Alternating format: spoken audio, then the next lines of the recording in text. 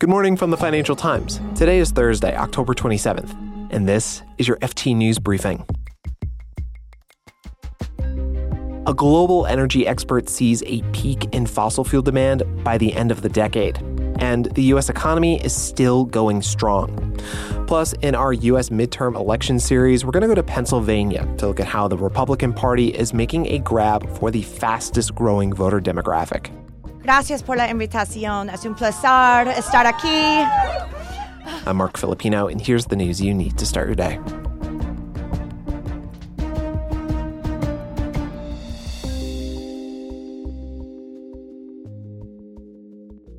The head of the International Energy Agency says Russia's invasion of Ukraine will accelerate a shift away from fossil fuels.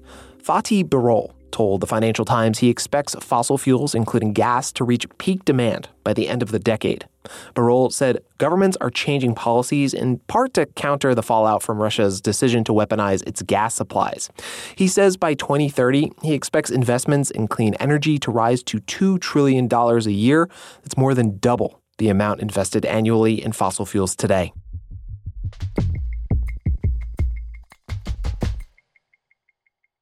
The U.S. Commerce Department is out today with the latest numbers on gross domestic product, or GDP. A Bloomberg consensus forecast shows that third quarter GDP grew by 2.3% year on year. That's after contracting in the first two quarters of the year, which many folks consider a technical recession. The FT's Colby Smith has more. So these data points show that the economy really is on strong footing. One of the things we have to keep in mind is the fact that it takes quite a long time for the actions that the Fed undertakes to have an effect on the real economy. So even if things look good today, it doesn't necessarily mean that in a couple months' time, they're going to look as strong. And the expectation is that they're very much not going to look so strong. And most economists at this point are calling for a recession in 2023. This data is important in that it shows what the starting point for the U.S. economy is. And it really just underscores how much more the Fed is going to have to need to do in order to get inflation under control.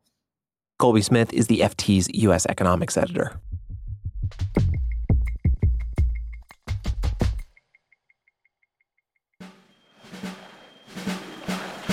Please, vote. In just 2 weeks, U.S. voters will head to the polls for midterm elections. Democrats hold thin majorities in both houses of Congress. Republicans are working hard to regain control. One way Republicans think they can do that is by appealing to Hispanic voters. Hispanics are the second largest and the fastest growing demographic in the U.S. For the next story in our midterm series, we go to Allentown, Pennsylvania. It's a city of about 120,000 people west of Philadelphia that was once dominated by German immigrants. Now, it's more than 50% Hispanic. The FT's Sonia Hudson went to Allentown to see what Republicans are doing to win over Hispanic voters. She joins me now. Hey, Sonia. Hey, Mark. Okay, so of all the places you could have gone, why did you choose Allentown? So I went to Allentown because the Republican National Committee set up a Hispanic community center there earlier this year. And it's one of about 20 of these Hispanic community centers that they've set up around the country, largely in Democratic areas, places where there are really tight congressional or Senate races like there are in Allentown and in Pennsylvania.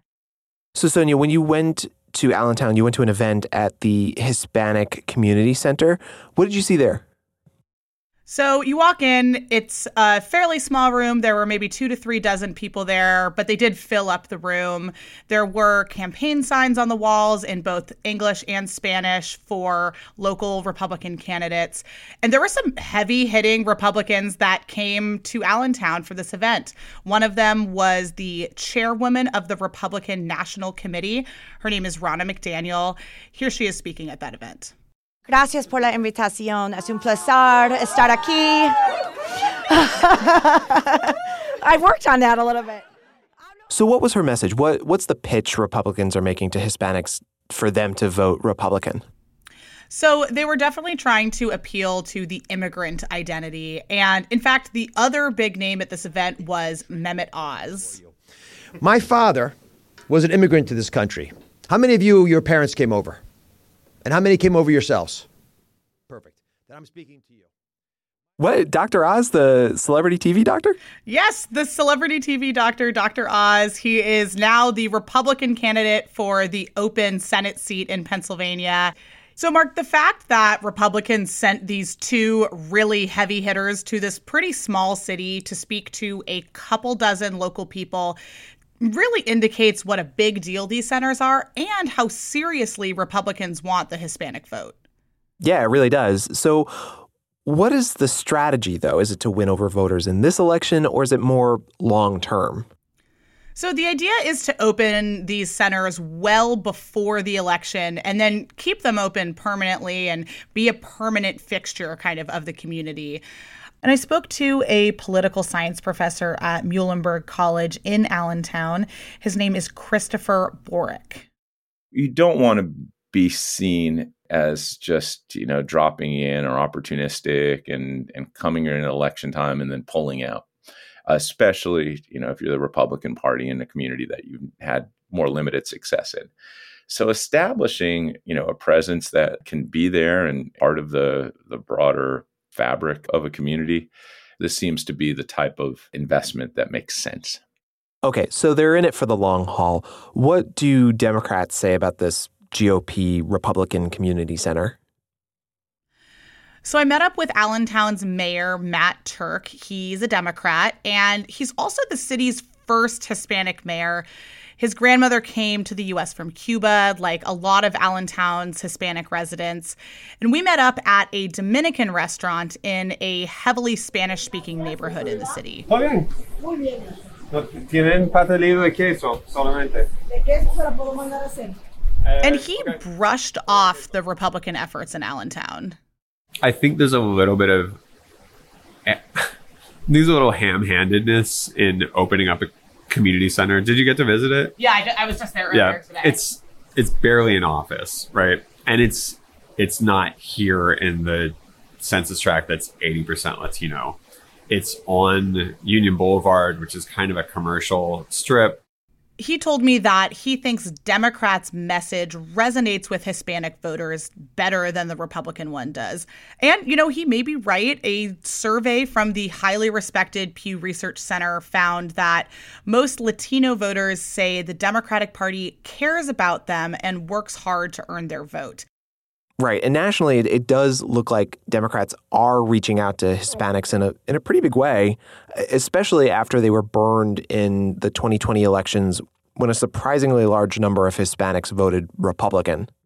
Yeah, definitely. I spoke to a Democratic strategist about this. His name is Chuck Rocha.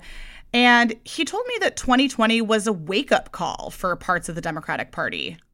So you've seen the Senate campaigns, the Senate campaign super PACs, and even the DNC who have been out doing Spanish language and Latino advertising, like putting money where your mouth is, as early as March of this year, which is, to me, incredibly satisfying as one of the folks saying you must start early.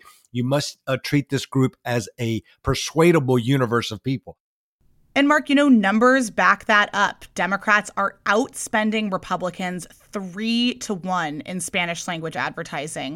And that's according to reporting by Politico. Wow. So is there any evidence that the Republican efforts here in Allentown are working? So there's not much of an expectation that this community center or even knocking on doors to talk to voters one-on-one will sway a huge number of Hispanic people to vote Republican in this election. But Christopher Borick, he's the political science professor in Allentown, he told me that even a little progress with Hispanic voters could make a big difference in tight races like the ones here. And if you could gain a few percent among groups like the Latino and Hispanic community, which has grown in this district like it has everywhere else in the United States, you can have big time payoff. So I guess we'll find out in a couple weeks. Sonia Hudson is a producer for the FT News Briefing and guest host when I'm out. Thanks, Sonia. Thanks, Mark.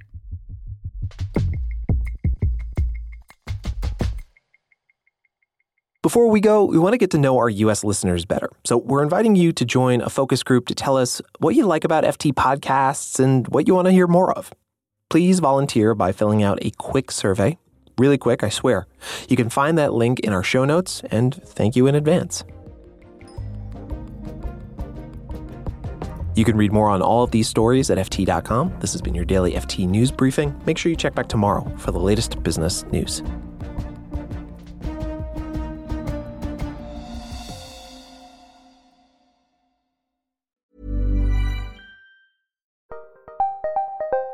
Did you know the Capital Ideas podcast now has a new monthly edition hosted by Capital Group CEO Mike Gitlin? Through the words and experiences of investment professionals, you'll discover who was their best mentor, what's a mistake they made that changed their approach, and how do they find their next great idea. Subscribe wherever you get your podcasts. Published by American Funds Distributors, Inc. Planning for your next trip? Elevate your travel style with Quince. Quince has all the jet-setting essentials you'll want for your next getaway, like European linen, premium luggage options, buttery soft Italian leather bags, and so much more. And it's all priced at 50 to 80% less than similar brands. Plus, Quince only works with factories that use safe and ethical manufacturing practices. Pack your bags with high-quality essentials you'll be wearing for vacations to come with Quince. Go to quince.com/trip for free shipping and 365-day returns.